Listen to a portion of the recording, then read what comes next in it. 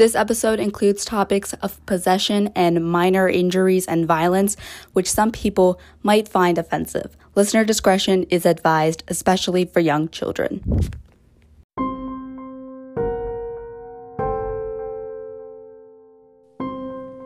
Behind some of the biggest horror movies in history is a far more horrific true story. We debunk some of the most famous horror movies in hopes to see the truth behind them. After all, there's always more to uncover behind the story.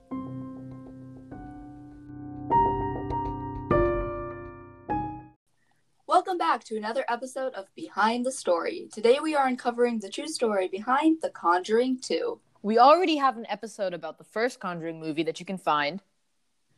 As always, I'm Yeshu Pasadi, the paranormal believer. And I'm Arvind Raghunathan, the skeptic. Before we get into the true story, here's some things about the movie. The movie centers around one of the most famous paranormal investigators to ever exist, Ed and Lorraine Warren. For more information on them, you can listen to our episode, The Conjuring Part 1. While they're the main focus of the movie, they don't really have much to do with the actual case. The Conjuring 2 came out on June 10, 2016, Maz and Wolf playing the lead role of Janet Hodgson and Frances O'Connor as her mother, Peggy Hodgson. The movie made about $340 million, which is more than the first movie did. It's also important to note that while it can be known as the true story behind The Conjuring 2, most of the world knows that the Enfield poltergeist, or Britain's most famous haunting. And that is our segue into this true story.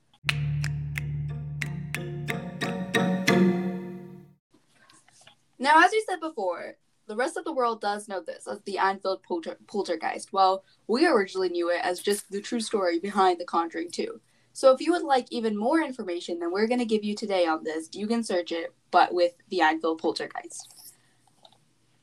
It's also important to note that there are images as well as a recording that can be found online of Janet, and that will be mentioned again later in this episode. Our story begins on August 31st at 284 Green Street, Enfield, London, and this will become one of the most puzzling paranormal cases which will not only shake the skeptics and the paranormal believers of London, but also of everyone around the entire world.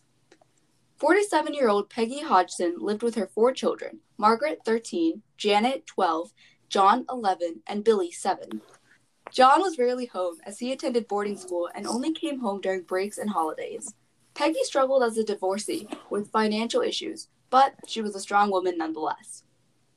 Around 9:30 p.m. on the 31st of August, Peggy heard loud noises coming from Janet and John's room and went to tell them to quiet down and go to sleep. They had complained about their beds shaking the previous night. Janet complained that her chair in her room, which will later be mentioned again, was making the noise, and her mother moved it downstairs.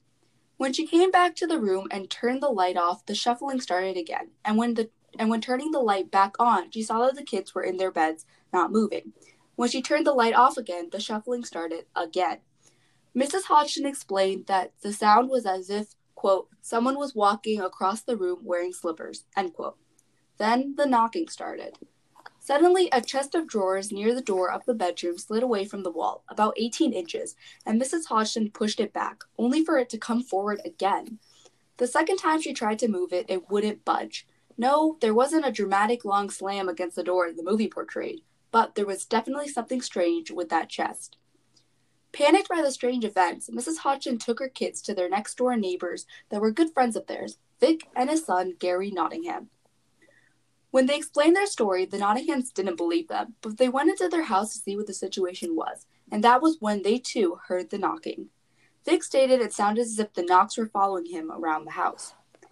They ended up calling the police. WPC Heaps and PC Hyams arrived at the house around 1 a.m. and witnessed strange events of their own. This is the statement that they said. Quote, on Thursday 1st, September 1977, at approximately 1 a.m., I was on duty in my capacity as a policewoman when I received a radio message to 284 Green Street, Enfield. I went to the address where I found a number of people standing in the living room. I was told by the occupier of this house that strange things had been happening during the last few nights and that they believed the house was haunted. Myself and another PC entered the living room of the house, and the occupier switched off the lights. Almost immediately, I heard the sound of knocking on the wall that backs onto the next-door neighbor's house. There were 4 distinct taps on the wall and then silence. About 2 minutes later, I heard more tapping, but this time it was coming from a different wall. Again, it was a distinctive peal of 4 taps. The PC and the neighbors checked the walls, attic, and pipes, but could find nothing to explain the knockings. The PC and the neighbors all went into the kitchen to check the refrigerator, pipes, etc., leaving the family and myself in the living room. The lights in the living room were switched off again, and within a few minutes, the eldest son pointed to a chair which was standing next to the sofa. I looked at the chair and noticed that it was wobbling slightly from side to side. I then saw the chair slide across the floor towards the kitchen wall. It moved approximately 3 to 4 feet and then came to rest. At no time did it appear to leave the floor. I checked the chair but could find nothing to explain how it had moved. The lights were switched back on. Nothing else happened that night, although we have later reports of disturbances at this address." End quote. With nothing more that the police could do, they left the house, and the Hodgson family slept in their lounge area, where they would continue to sleep for quite some time. What I'm wondering about this is, why didn't they leave? Why didn't they leave the house? Right, because at this point, they just thought the house was haunted. So why didn't they just, go sleep with the neighbors or something? Why would they sleep in their lounge? Well, their neighbors stayed with them some of the days. Also, right. They didn't have money to leave, so they had to stay there. I guess. And I don't know, maybe how open maybe their neighbors were, even though they're friends. Maybe they thought, the family had, the paranormal energy, so if they stayed in their house would get haunted. That could be true. But it kind of reminds me of the parents from the Conjuring 1, about how they didn't move out of the mansion even though they were all, all of this haunting is happening. That's true. Lots of similarities. Over the next few days, which later turned into September, glass marbles and Legos began to become thrown around the house. Vic Nottingham's father noted once when he picked up one of the marbles that it was burning hot. On the 4th of September, the Hodgson contacted the Daily Mirror in hopes of getting some press coverage that would bring in some help. Journalist Douglas Spence and photographer Graham Morris went to visit the house the next day, and 2 witnessed Lego bricks flying around, one hitting Morris, which reportedly caused him to have a bruise on his forehead for days. Convinced there was a story, senior reporter George Follows and photographer David Thorpe on September 7th went to the house and they heard the knocking. And with that, they called the Society of Psychiatrical Research to help the family. Okay, so the Society of Psychiatrical Research started in London in 1882 and is one of the oldest paranormal investigative organizations in the world. It was created by scientists, philosophers, and other academics, and was the first organization to examine claims of psychic and paranormal occurrences. Its mission statement was to, quote, approach these varied problems without prejudice or prepossession of any kind, and in the same spirit of exact and unimpassioned inquiry which has enabled science to solve so many problems, once not less obscure nor less hotly debated, end quote. Although there are the skeptics that doubt the organization, it has still remained one of the most legitimate research bodies and funds various research papers. In 1977, they got a new member, Maurice Grosse, who's more than ready to go on his first investigation in Enfield. Moving into October, objects continued to be moved and thrown around as time continued. Everything that wasn't nailed down was at risk of being moved or thrown around. One time, the investigators, Guy Lyon Playfair and Maurice Grosse, removed all the objects from Janet's room that could be moved, which was the most active room in the house. Guy Lyon Playfair reported that after some time, a loud noise came from the room and it vibrated the house. Playfair said that it sounded like, quote, it was as if someone was drilling a great big hole, end quote. He went into the room to find the fireplace torn out from the wall. Quote, it was one of those old Victorian cast iron fires that must have weighed 60 pounds. The children couldn't have ripped it out of the wall, but in any case, they weren't there, end quote. The pipes to supply the fireplace had been ripped clean in half. When Playfair and Grosse were convinced the house was paranormal, other members of the Society of Psychiatrical Research thought that the girls were just playing tricks, which, Arvin is going to have a lot of fun with this, they also claimed to do. Quote, oh yeah, once or twice we faked it, just to see if Mr. Grosse and Mr. Playfair would catch us. They always did, end quote, Janet had said. In November, Mars Gross discovered that whatever was knocking was intelligent and began to ask it questions. One knocked for no, and two for yes. Upon asking whether it was dead, it knocked 53 times. As November continued, Janet's behavior became getting more erratic, Gross describing it as, quote, she seemed to be taken over, end quote. On November 26, Janet's behavior became so wild that a doctor had to be called and injected her with 10 milligrams of Valium, which is a sedative. After Janet was put to sleep, half an hour later, there was a loud crash from upstairs, and after checking it, Janet was found on top of the dresser, still asleep, kneeling on a wide clock radio, apparently having been thrown 14 feet in the air. As part of the investigation, cameras were set up in the girls' room. The images showed some very strange happenings. First was a pillow twisted around in mid-air, thrown by no one. Second was a curtain twisting around by itself, though no windows were open. The most extreme and scary of the photos were of Janet, levitating in the air, being thrown from her bed. Janet described the event as, quote, the levitation was scary because you didn't know where you were going to land. I remember a curtain being wound around my neck. I was screaming. I thought I was going to die, end quote. By December 10th, the strange occurrences in Janet began going further. Janet emitted gravelly growling and barking noises. With all of these abilities, they wondered whether it could talk, and it could. Those voice recordings can actually be found online, as I said before, and I will tell you about the important ones. It gradually held a low voice, a low guttural growl that they used to communicate with for months. Janet described it as, quote, like someone standing behind me, putting their hand on my neck, end quote. In one crucial recording, the voice claimed itself to be a man named Bill. Now, before we get into who Bill is, here is a quick message about our sponsors. Now, the movie does actually talk about Bill Wilkins, but as we've seen before, there was, more fiction that was involved with something that was even possessing what was possessing her. But this is the actual true Bill Wilkins. So, Gross, months later, was contacted by a man named Terry Wilkins. He told Gross that his father had lived in the Hodgson's house before, and his death had been confirmed in the chair in the first floor of hemorrhage, which is blood loss. His father's name was Bill, the name who was claiming to be possessing Janet. So a few tests were run on Janet. In one of these tests, the investigators filled Janet's mouth with water and put tape over it. And despite all of this, the voice still spoke. John Hasted, a physicist at London's Birkbeck College, carried out an experiment together with Adrian Forson, a phonetics expert at University College London. Tests with a Larian graph indicated that the voice was using Janet's false vocal cords, not by the larynx with usual speech. If a person was to talk using their false vocal cords for any period of time, they would usually suffer from a sore throat at best, with the dangers of long-term injury very real.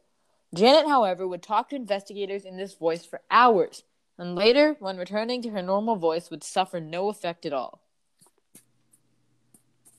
The disturbances continued as they did till July 1978, when Janet was admitted to Maudsley Hospital for intensive psychiatric testing. 2 months later, they found nothing, no sign of Tourette's, epilepsy, or any illness that could explain anything that Janet had undergone. When she got home, everything calmed down, and finally the strange occurrences of the Hodgson house had ended. Quote, it stays with you, every step of the way, end quote, Janet told People magazine. Quote, it's just like a death, really. It gets a little bit easier as time goes on, but the fear and the memories of it and what happened never really leaves you, end quote. All right, so now it's my turn to provide my skepticism. This time, I'm going to start straight with my theories, and then I'm going to show you the evidence. So my theory about what happened is the same as many other skeptics have. It's that the two sisters faked the entire paranormal occurrence. However, I believe it might have started as a practical joke, but soon evolved into something they couldn't contain by themselves, which is why I also think there were many others involved in this fake story. Like many other stories, this one has some false parts to it.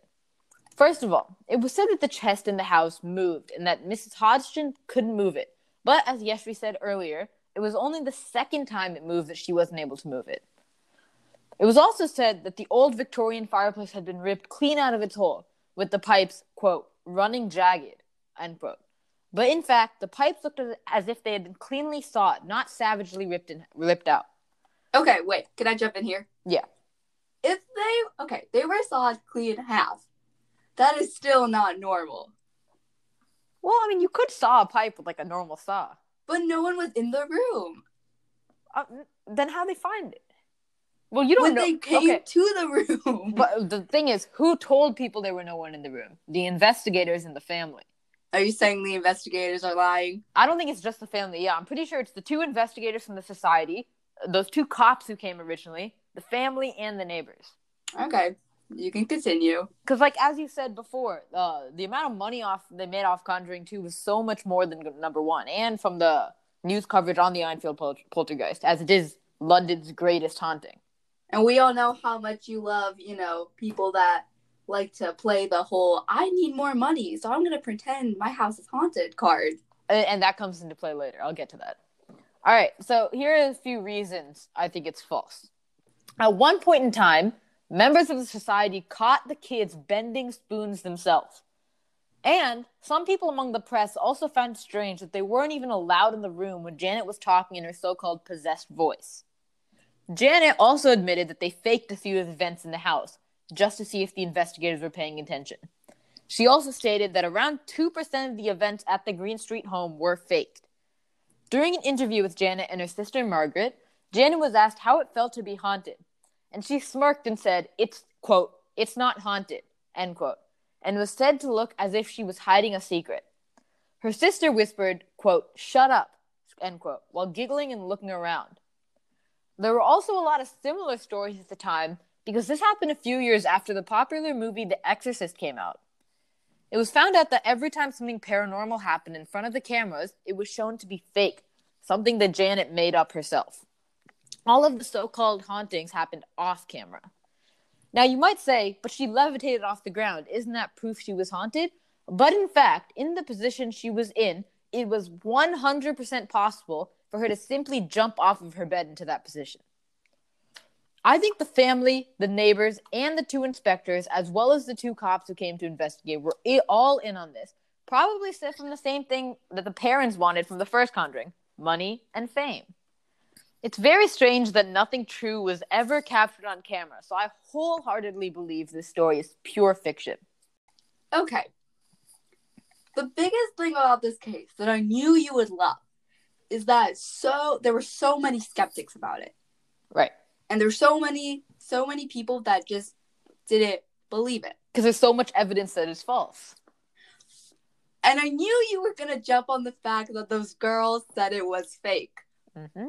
But they said it was because they wanted to test if the investigators were, like, actually legit. Well, I mean, if they went to the lengths to fake paranormal things, I'm sure they could go to the lengths to lie to the press. To get money. Yeah, think of, like, if they've been on a TV show, they got all of these reporters and stuff coming to their house, and think about the police people and the society people. So I researched it. Those society people, the society doesn't pay them or anything. They need to have actual jobs as well. And also, police, they're government workers, so they don't make as much as, they probably made less than the family themselves. Yeah.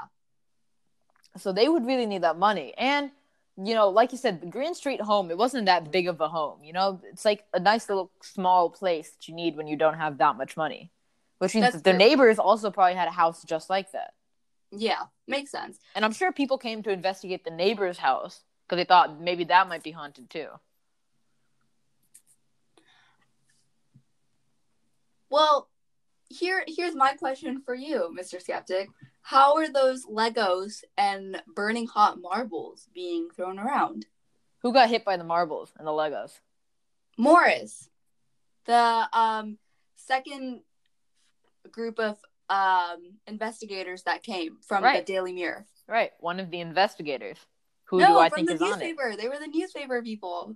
Well, I'm sure they could be on it too. A lot of people could have been on this. But okay, yeah, one thing you said before, when he was hit in the head, it left a bruise, right? Mm-hmm. And you also said these Legos and marbles, when touched, were burning hot. The marbles were hot. Oh, not just the Legos. Not just the Legos. He was hit by a Lego on his forehead, and then it left a bruise for days. Well, yeah, I still think he was in it. I'm sure they might have just faked something. You think his partner just like really aggressively threw a Lego and he was like, No, it "Get may a not have been a bruise, Lego. buddy." Like, they were probably thinking of a way to. I'm sure people were skeptic of them at the time. Like, oh, these people are just making it up. Let the press in or something. Like, they were probably arguing for the press to see. And think about how much coverage the Daily Mirror got from that. Exactly. So yeah. So you agree too. I'm not agreeing. So what they did is they said they probably thought they needed physical evidence to be able to convince everybody. So they made a quick bruise on Morris's head. It may not have been a Lego. There's not even a picture of the bruise anywhere, so you don't know if it could have been made by a Lego. It could have maybe someone just hit him in the head or something. Okay, I mean, I hear your points, right? I'm not dismissing your points, but I think that Janet was possessed. But what I also believe is that Bill Wilkins was not the only spirit in that house, because based off of my understanding of him, he was kind of just this old guy that died just from blood loss. And he was kind of just communicating through this girl. But with the other stuff, like when Janet said that this curtain kind of wrapped around her neck, I don't think that was something he would do. So what I believe is that just there's multiple spirits in that house. And they're kind of collaboratively messing all together, which I think is where the movie got its idea of another demon possessing Bill, who was possessing Janet. That could be interesting. But I think what's also interesting is how when Janet went to Maudsley Hospital, right? Mm-hmm. And she went there for 2 months, I think. And she came back, and then everything stopped. Right, I found that so interesting as well.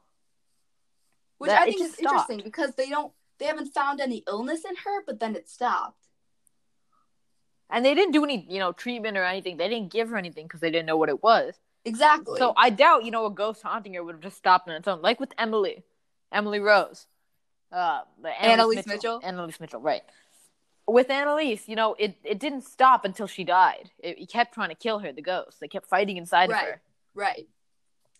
So there's no way it would have just left on its own, which is why I think it wasn't possessed. I think, they were running out of things to, say, because nothing was coming back positive. Mm-hmm. So they were like, okay, we need to end this now. So they probably was like, all right, the ghost went away. You can stop showing up at our house. But another take for people like me, right, like these supernatural believers, is that maybe Janet wasn't really possessed either, but more of just there was a ghostly presence in the house. She specifically wasn't possessed because ghosts and demons, they can attach to people, but they can also attach to things. Right. So I wouldn't be, surprised if just the ghosts were attached to the house. And then when Janet came back, maybe they calmed down or something. But that's why Janet still wasn't possessed when she went into the hospital. Because it wasn't specifically attached to her, but rather the entire structure. That could be. Because it did happen in the house before it happened to Janet. Right. She was just the only one who was really drawn to it. Remember, she was like responding and asking questions. Yeah, well, they asked her questions with mouthfuls of water. No, like with the knocks. Remember, she would say like 1 knock yes, 2 knocks no. So she asked the ghost questions. Like she got attached. Yeah. So could be if possession really does exist. Maybe it did happen to the house. I think it did. And I know, I think there was a lot of very interesting different points for this case. And that's what makes it like a really fun one, Yeah. It's a really interesting case. No matter which side you believe, Arvin's skeptic side or my paranormal believing side, The Conjuring 2 is definitely a movie that deserved all the money it made because it is so fun to watch. It kicks in so much fun adrenaline. When I watched it, I was convinced there was something else in the room with me. It really is a horror movie that you can't help but love. Don't forget, you can always find our podcast on Spotify, Apple, or Google Podcasts, and many other platforms. And we already have 2 episodes out, so go check them out. Yeah, definitely check out our episode. Check out The Conjuring 1 to learn more about Ed and Lorraine Warren and hear about the Perron family that we mentioned a little bit in this episode, too. Right. And we also talked about Annalise Mitchell, which is in our Emily Rose second episode. And me and Armin have a lot of fun in that one. Yes, we do. And remember, there's always more to uncover behind the story. We'll see you next time.